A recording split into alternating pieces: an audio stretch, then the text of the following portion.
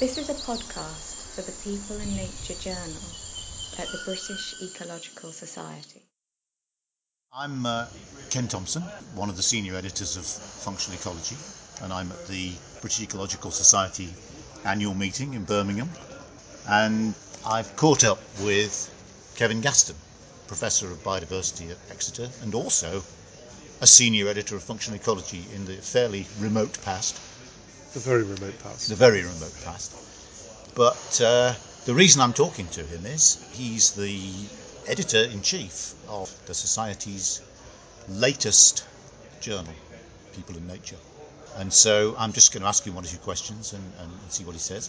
And so, Kevin, what is it about People and Nature that's tempted you out of editorial retirement to take up the reins again?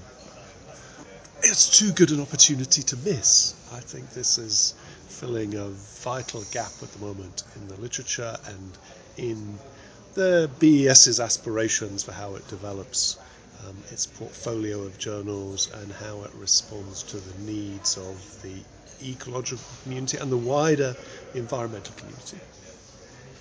So why do you think you in particular are the right person to do this?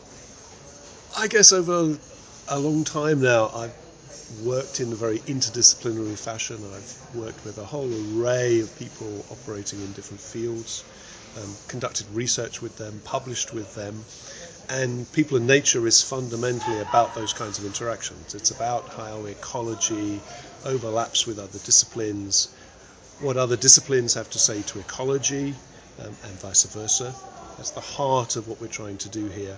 And so I'm looking to sort of leverage off my experience and my practical understanding of those kinds of interactions, the challenges they offer, the opportunities they offer, and hopefully bring that to the benefit of the journal and to the society.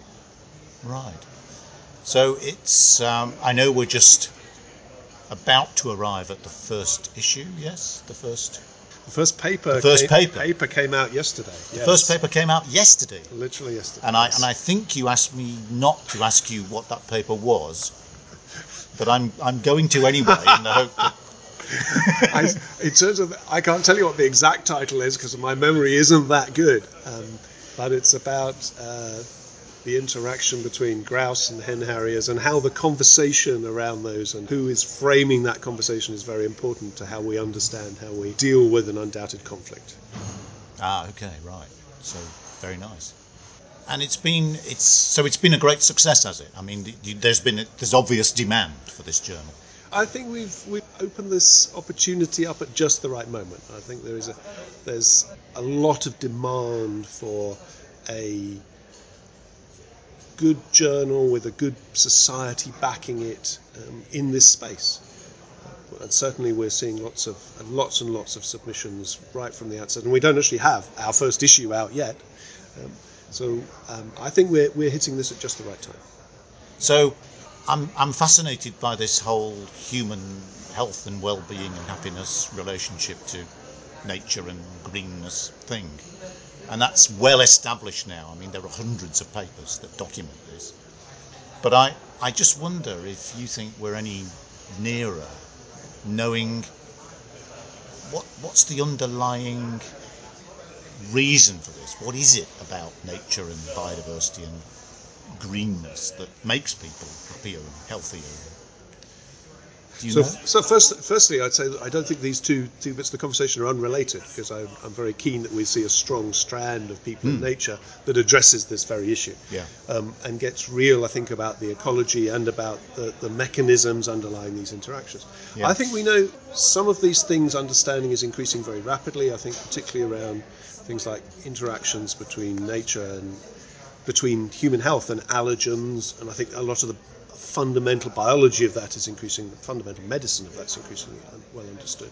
I think clearly there's interesting things going on, interesting research going on around the interactions between nature experiences and psychology. The big challenge there seems to me to be we understand how to explore those things, or the medical community understand how to explore those things within, say, a laboratory context where you can put somebody in an appropriate machine, you can hook them up to the appropriate things and measure their responses in ways that the challenge is how do we do that actually out in the field, out in nature, where actually that's where we really want to do those things.